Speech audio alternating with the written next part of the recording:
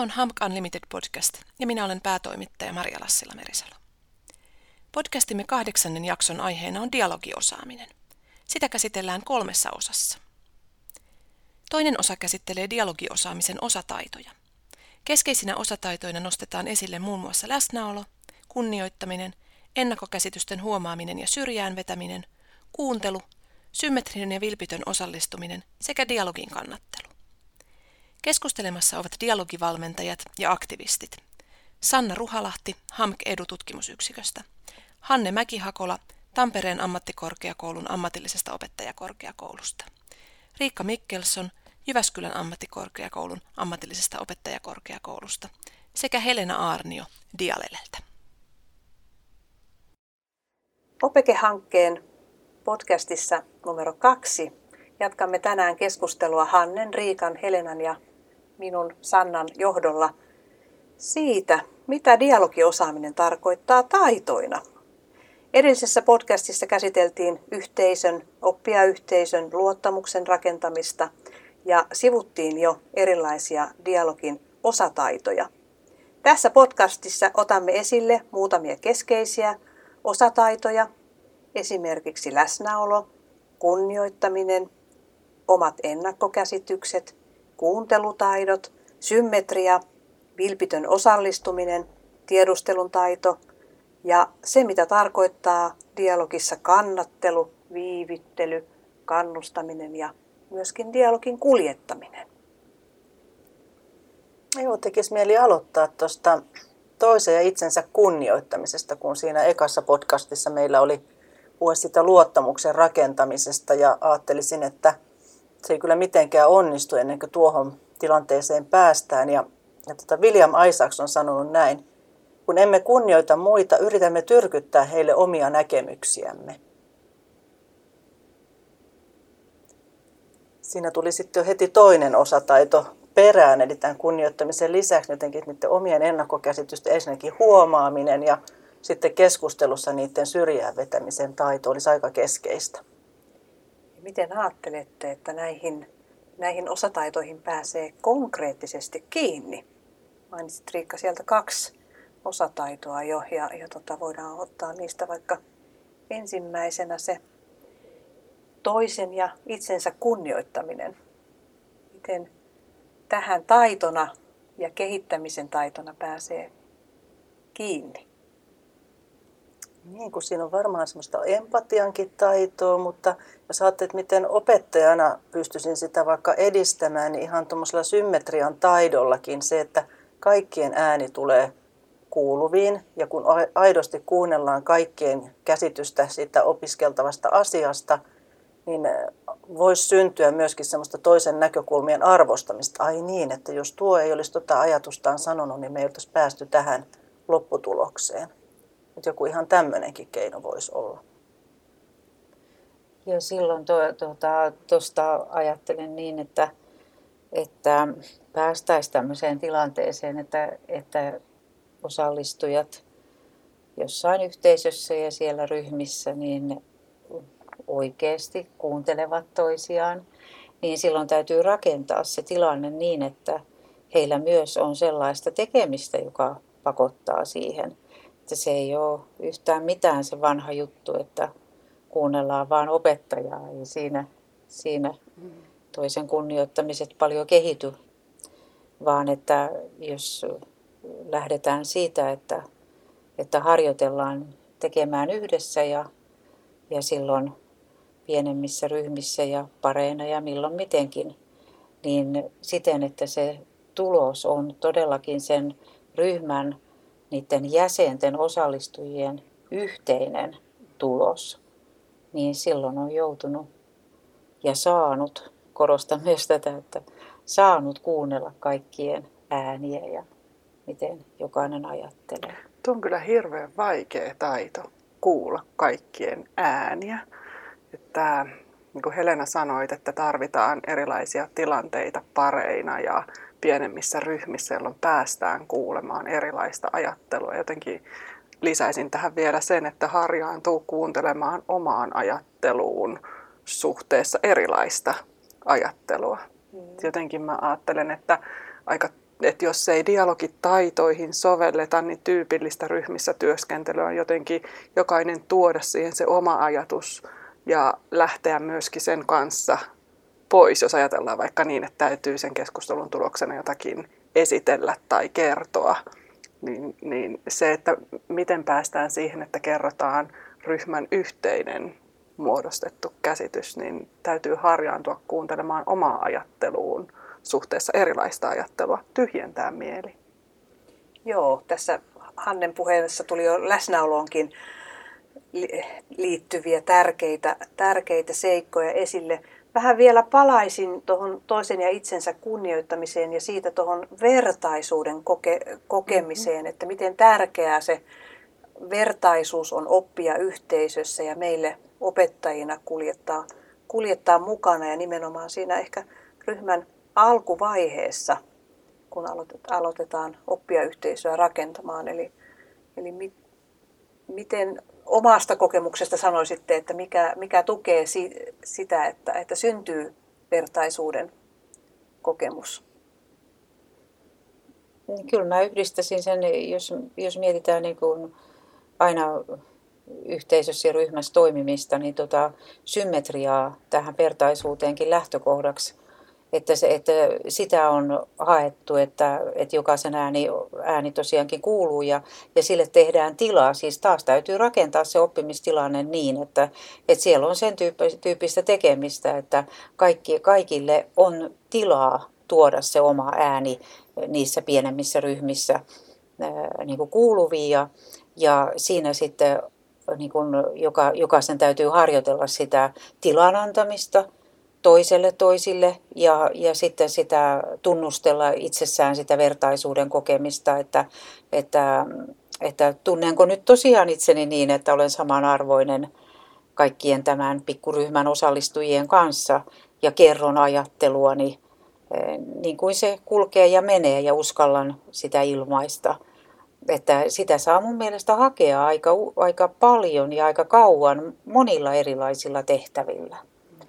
Oma kokemukseni on ollut aika rikastuttava nimenomaan tässä vertaisuuden harjoituksissa, kun opiskelijat tai opettajaopiskelijat tai opettajat havainnoivat omaa työskentelyä ja osallistumista niin digiympäristöissä kuin kasvokkain tapahtuvissa kohtaamisissa. Eli missä tilanteissa kokee, että asettautuu omalla toiminnallaan, tietoisella tai tiedostamattomalla toimintatavallaan toisten yläpuolelle, missä kokee ehkä asettuvansa alapuolelle ja kokee olevansa ehkä osaamattomampi jossakin asioissa, miten silloin reagoi. Ja sitten vielä niin kuin siihen lisäksi se, että miltä se tuntuu, kun tuntee olevansa vertainen, niin sitten työyhteisössä kuin oppijayhteisössä. Mitkä on niitä tekoja ja omia toimintamalleja, joilla sitten osoittaa, että kokee sitä vertaisuutta.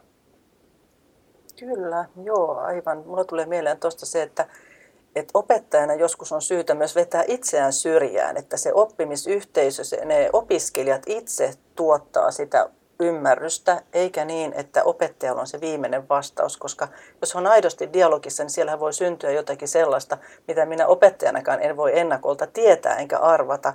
Jotenkin vähän vähentää sitä semmoista hakemista, että opettajaan katsotaan, että löytyykö se oikea vastaus opettajalta. Että jotenkin käytän semmoista termiä, että siivoan itseni hiukan pois tai syrjään niissä tilanteissa.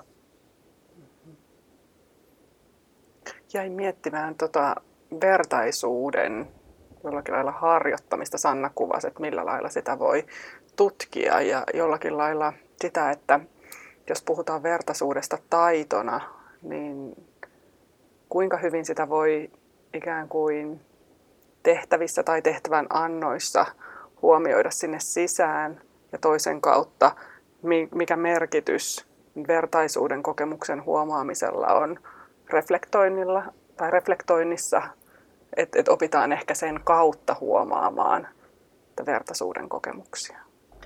Niin, tuosta tuli mieleen, että noista mitä sanoitte, niin kaikistakin, niin se just, että miten se on aitoa se vertaisuuden kokemus, että kun siinä ei ole tippaakaan sitä paremmuuden tai alemmuuden, siis paremmuuden ajattelua tai alemmuuden tunnetta, vaan että se on se, niin kuin, se ajatus, että meillä on niin kuin samanlainen se ihmisarvo. Ja usein tässä niin kuin sillai, niin kuin vähän hankalasti ajatellaan, että se vertaisuus tarkoittaa sitä, että meillä olisi se osaaminenkin samanlaista. Tai ominaisuuksiltaan, taidoiltaan ollaan samanlaisia, niin emme sillä tavalla olla. Ja sen takia, jos olisi tämä, niin kuin harjoitellaan tätä tuntemaan tätä samanarvoisuutta ihmisinä, niin se tarkoittaa silloin tosi paljon toisen ihmisen osaamisen kunnioittamista myös sillä tavalla, että mitä on ne esimerkiksi pienet erilaiset taidot, ominaisuudet, ymmärrys osaamisessa ja niistä osataan paljon kysyä ja niitä vastauksia osataan kuunnella ja niin edelleen, jotta se ryhmän yhteinen tuotos, niin jotta se olisi niin kuin sen ryhmän tosi hyvä. Dialogiosaamisen taitoina kuunteleminen on yksi tärkeä taito ja varsinkin ehkä tässä ajassa linkittäisin myöskin siihen, että minkälainen taito meillä on olla läsnä niissä tilanteissa. William Isaacs on kirjoittanut, oikea kuunteleminen ei ole aina helppoa. Emme useinkaan tiedosta, että missä määrin näemme juuri sitä, mitä oletamme näkevämme. Mitä ajatuksia tämä herättää meissä? Niin, tässäkin tulee taas se ennakkokäsitykset, että tavallaan, että mehän ollaan täynnä ennakkokäsityksiä, että ei se sitä tarkoita, vaan jotenkin sen huomaaminen, että pystyisi oikeasti tulemaan keskustelutilanteisiin täysin tyhjältä pöydältä ja niin, että se dialogi voi viedä sitä keskustelua ihan johonkin semmoiseen suuntaan, mitä mä en ole ennakolta voinut ajatellakaan, niin silloinhan syntyy uutta. Silloin syntyy luovia ratkaisuja ja syntyy niin kuin syvempää oppimista. Ja mitä se tarkoittaa sitten ihan käytännön taitoina, jotta syntyy? No siihen on ihan harjoituksia, että ennakkokäsitysten huomaamiset, niitä vaikka ensin kirjoitetaan ylös, mutta sitten siihen kuunteluun, mistä sä lähdet liikkeelle, niin siihen on ihan, että harjoitellaan sanatarkkaa kuuntelua. Eli ei millään lailla niputeta toisen näkökulmasta. Me monesti opettajanikin saatetaan tehdä, että mä ainakin olen yrittänyt harjoitella sanatarkkaa vastaanottamista, kun joku opiskelija lähtee keskusteluun mukaan, niin toistan sen sanatarkasti tai kirjoitan sen fläpille sanatarkasti ja sitten avaan opiskelijoita. Syy, minkä takia täällä kannattaa tehdä, on se, että me niin herkästi lähdetään niputtaa ja silloin katoo sen sanojen autenttinen ajatus sitä taustalta ja hänellä voi tosiaan olla, että kannattaako mun osallistua, kun se kuitenkin niputetaan jonkin yleisen otsikon alle. Tuossa on ehkä liittyy siihen, mitä Helena mainitsi aikaisemmin. Päästään kiinni siihen toisen osaamiseen ja toisen ajatteluun siellä kertomisen takana. Ilman tällaista toimintatapaa, mitä Riikka kuvasi, niin se ei ole mitenkään mahdollista. Ja siihen varmaan sitten linkittyy jo kasa uusia, pienempiä osataitoja. Niin, sen takia tämä on niin mielenkiintoista, kun tuntuu, että vaikka dialogista puhutaan osataitoina, niin nämä linkittyy toinen toisiinsa, jolloin se, että mistä lähteä liikkeelle, niin voi olla joskus vähän hankalaa. Niin, tuosta mitä kaikki sanoitte, niin tuli mieleen se, että tuossa vertaisuudessa, niin siinä on myös se valtavan niin kuin toisaalta vapauttava, jos sen idean oivaltaa, niin vapauttava vaikutus siinä yhteisössä ja niissä pienissä ryhmissä, koska silloin nimenomaan siihen lakkaa se negatiivinen kilpailu ja vertailu, jotka sitten tappaa ja kuolettaa monen innostuvan yrittäjän, että se keino, miten mä ylipäänsä ajattelen, että se voisi olla mahdollista semmoisesta vertailusta ja kilpailusta, siis negatiivisessa mielessä päästä, niin se olisi tämä vertaisuuden oivaltaminen yhteisöissä. Eli tämä just, että meillä on samanlainen ihmisarvo, mutta meillä on tosi paljon erilaista osaamista, ymmärtämistä, taitoja, joita voidaan toinen toisissamme kunnioittaa. Mutta tämä ei nyt kauheasti liittynyt siihen, mitä Sanna tuossa ja muut edellä puhuu. Että mun tuli vaan noista niin mieleen, että täytyy jotenkin tämä asia sanoa vielä, että koska se on niin keskeinen tässä individualistisessa ajassa. Ja nyt jos mä yritän vastata siihen, kun sanopko vielä sen kysymyksen? Joo, oli siitä kuuntelutaidoista. Eikä mun tarvitse siihen välttämättä vastata, että joku muu. Kuuntelutaidoista, miten niissä harjaantua? Niin, minulla tuosta vertaisuudesta vielä, mitä Helena tuossa aikaisemmin sanoi, vaan yritän tässä aasinsiltaa luoda siinä, niin se kokemus siitä, että tavallaan, että me saataisiin semmoinen oppimiskokemus ihmisille, että se on oikeasti palkitsevaa olla siinä dialogissa, niin se tarkoittaa sitä, että niille erilaisilla ajatuksilla on annettu tilaa. Ja se tarkoittaa sitä, että oikeasti pitää kuunnella jokaisen näkökulmia. Ja muutenhan se jää semmoiseksi tekniikaksi vaan, että kuuntelen tässä, koska on pakko nyt opetella näitä dialogitaitoja, niin että saisi sen kokemuksen, että siitä syntyy semmoinen niin hyvä fiilis siitä, että on oivaltunut jotain sen toisen sanomisesta esimerkiksi. Oma maailmankuva avartuu. Tässä voisi niin jatkaa että kysymyksenä, että miksi kuuntelutaito on tärkeä dialogin osataito? Niin kuin joskus voisi luulla, että se dialogi ymmärretään niin, että on paljon puhetta, niin voisi ollakin niin päin, että on itse asiassa paljon kuuntelua. Niin, että ainakin siinä on varmasti se, että jos nyt jotain kautta toista ihmistä voi jollain tavalla ymmärtää ja päästä käsitykseen hänen mielenmaailmastaan ja tunteistaan ja tekemisistään, niin yksi väline siihen, keino siihen on tämä hyvä kuuntelu. Mut tekee kyllä mieli linkittää tähän seuraavakin dialogin osataito, koska me jotenkin puhutaan paljon siitä, että miten päästä jyvälle toisen ajattelusta. Ja nyt on paljon puhuttu kuuntelemisesta. Ja joskus saattaa olla tilanne se, niin kuin Helena aikaisemmin tässä keskustelussa kuvasi, että temperamentit eroaa toisistaan niin, että toisen on helpompi saada sanotuksi kuin toisen. Mä ajattelin, että kysymisen taito on kyllä erinomaisen hyvä väline myöskin siihen, että se kuvastaa myöskin sitä ajattelua siitä jotenkin minäkeskeisyydestä kohti toista ja sitä kohti oppijayhteisöä. Olet kiinnostunut myöskin siitä, että miten toisen ajattelu kulkee. Ja miten konkreettisena tekoina tämmöinen kysymisen tiedustelun taito näkyy opettajan ja oppijayhteisön toimina? Miten sä itse sanoisit siihen? No, mä itse ajattelen sitä, että opiskelijat valmennetaan siihen, että on uskallus ja rohkeus kysyä. Ja erityisesti sitten harjoitellaan niitä avoimia kysymyksiä. Ja avoimet kysymykset tarkoittaa sitä, että siihen ei ole ihan 1 tai 2 sanan vastausta ehkä olemassa. Eli uskalletaan avata toisen ajattelua avoimin kysymyksin. Ja tähän myöskin sitten linkittyy taas jo uusi osataito, eli se, että osataan näillä avoimilla kysymyksillä kannatella, tiedustella enemmän toisen ajattelusta, vähän ehkä viipyä toisen puheessa. Ja myöskin sitten tämä taas linkittyy takaisin siihen vertaisuuden kokemukseen ja läsnäolon kokemukseen, mitä sitten se toinen saa kokiessaan sen, että toinen on ihan aidosti ollutkin kiinnostunut mun ajatuksista ja mun ajattelusta.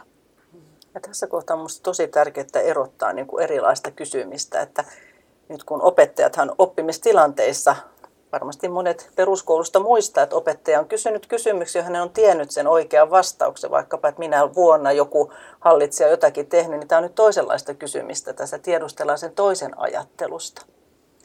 Ja jotenkin sen huomaaminen sitten siinä omassa opettajuudessaan. Ja siihenkin linkittyy vahvasti se, että on taito myöskin viivyttää ja vetää syrjään niitä omia vahvoja lähtöolettamuksia. Tähän sopii hyvin William Isaacsin ajatus odottamisesta. Hän kirjoittaa näin, että odottaminen tarkoittaa suunnan vaihtamista, pysähtymistä, askeleen taaksepäin ottamista ja asioiden katsomista uusin silmin. On tärkeää pysähtyä toisen ajattelun äärelle. Mä ajattelen, että tähän liittyy nyt se kuuntelu kyllä, koska ilman, että sä sanatarkasti oot kuunnellut, mitä toinen sanoo, niin sä et mitenkään pysty kysymään hänen ajattelustaan lisää. Totta.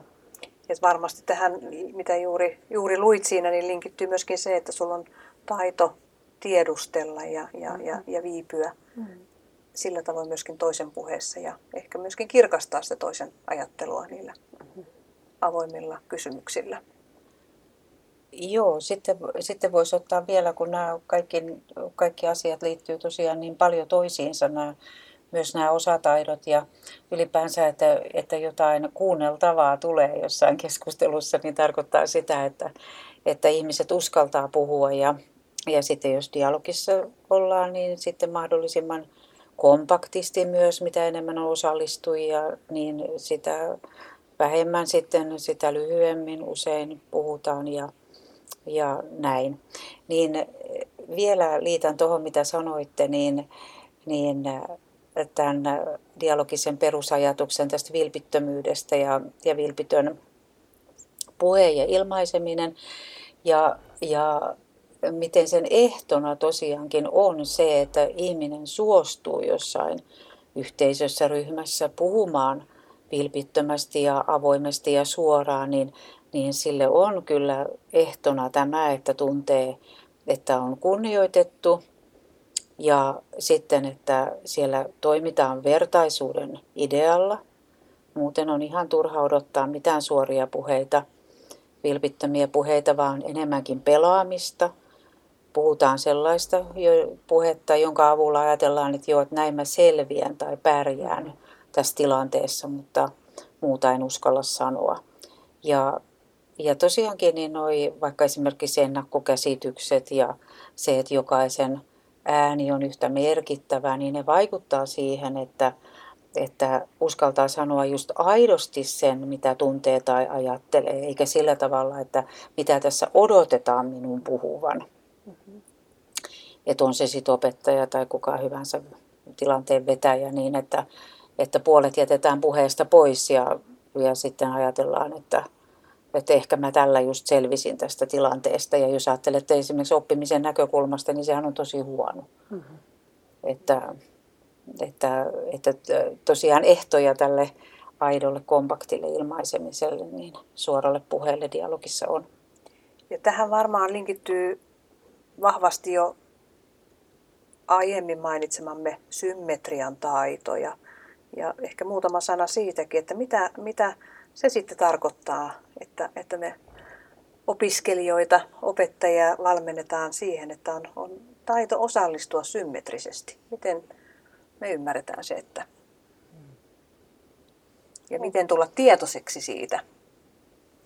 Niin se liittyy niin kaikkeen tähän, mitä ollaan tässä nyt puhuttu. Että toisaalta se että riittävän turvallinen olo, että uskallan osallistua, uskallan tuoda sitä keskeneräistäkin ajattelua siihen oppimisyhteisöön. Sitten tavallaan onko sekin uskallus, että uskallan oikeasti kuunnella sitä toisen näkemystä, vaikka se olisi täysin vastakkainen oman käsitykseni kanssa. Ja molempia sekä puhuen että kuunnellen, niin siitä muodostuu sitten jotain ihan uudenlaista ajattelua. Mun aina semmoinen suuri unelma, kun opiskelijaryhmissä tätä symmetriaa harjoitellaan, on se, että ne henkilöt, jotka käyttää paljon tilaa ja paljon puhetta ja pitkää puhetta, niin he tulisi tietoiseksi siitä, että miten he vois antaa tilaa myöskin niille hiljaisemmille, niille, jotka vielä vähän miettii ja joilla ei ole ihan niin jäsentynyttä se oma ajatus. Eli ajattelen, että semmoiset henkilöt nimenomaan tulisi näiden symmetriaharjoitusten kautta tietoisemmaksi omasta osallistumisesta dialogiin. Tuo on hyvä näkökulma, koska jotenkin se liittyy siihen, mitä tässä aikaisemmin puhuttiin siitä, että dialogi ei ole vain sitä, että on läsnä paljon puhetta, vaan se, että minkälaista ja miten osallistutaan. Joo, mä joskus opiskelijoiden kanssa me ollaan testattu, että kun ihmiset on erilaisia sillä temperamentilta, että kuinka pitkän tauon sietää ilman, että täytetään sitä puheella. Kun voi olla, että joku, joka haluaisi tulla keskusteluun mukaan, niin hän ei ehdi muodostaa minkäänlaista ajatusta, vaikka kuin olisi jo ohjeistettu, että saa tulla keskeneräiselläkin ajatuksella, kun sitten nopeampi rytminen, niin voi olla, että hän kestää hiljaisuutta pari sekuntia ja sitten alkaa, hän on sellainen tunne, että täytyy nyt täyttää puheella, meidän täytyy mennä tässä tehtävässä esimerkiksi eteenpäin. Joo. Ollaan oikeastaan käyty hyvä kattaus siitä, mitä dialogiosaaminen on taitoina ja haluaisin tämän podcastin päättää siihen. Mä haluaisin kuulla, että mikä on sinulle juuri oikein erityisesti mieluisa dialogiosaamisen osataito tai mitä omissa ryhmissä erityisesti haluat edistää ja yksi osataito. Yksi vai vaikeaa? Niin on. Niin, mä voisin oikeastaan sanoa tuon tiedustelemisen taidon, koska mun mielestä sillä on niin paljon sovellusarvoa ja sovelluskohtia, että jos osaa dialogisesti tiedustella avoimin puhtain kysymyksin, niin se tarkoittaa omassa mielessä kokemuksissa sitä, että ei oikeastaan niin kuin, ei jutun juuri lopu. Harvassa tilanteessa jutun juuri loppuu, jos osaa tiedustella. Ja sitten että löytää sitä koko ajan uutta erilaisten ihmisten mielenmaailmasta, tunnekokemuksista ja niin edelleen. Että se todellakin se tiedustelemisen taito, se avaa, se auttaa ratkaisemaan kysymyksiä, se kannattelee dialogia, jos pelkää, että se loppuu. Se auttaa ymmärtämään erilaisia näkökulmia ja niin edelleen.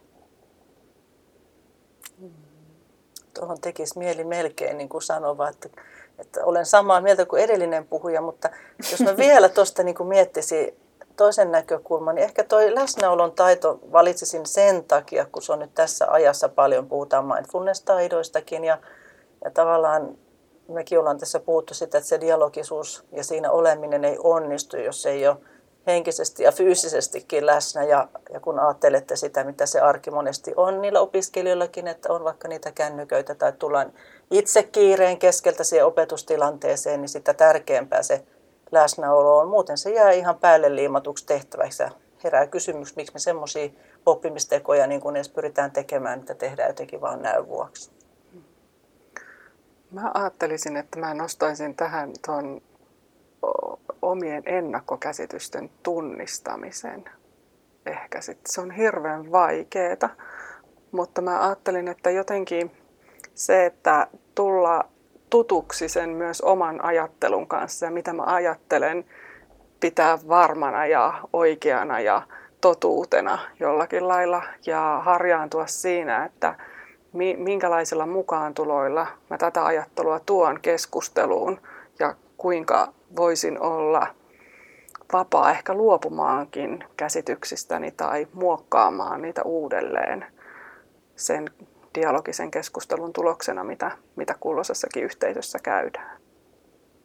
Innostavaa kerrassaan. Mä olisin itse myöskin tähän tuonut tuon läsnäolon merkityksen, mutta otan läsnäolosta jatkaen, koska myöskin ajattelen, että se läsnäolon taito tässä ajassa, kun opettajat kiireisinä ja erilaisten paineiden alla tulee yhteisiin hetkiin ja tilaisuuksiin ja työskentelemään myöskin opiskelijoiden kanssa, niin se on semmoinen taito, mihin on erityisesti tässä ajassa kiinnitettävä huomiota, mutta ehkä sitten toisena lempitaitona toisin tuon vertaisuuden edistämisen yhteisöissä, että miten entistä enemmän me pystyttäisiin sen äärellä työskentelemään ja tukemaan sitä, että meillä on kaikilla samanlainen ihmisarvo.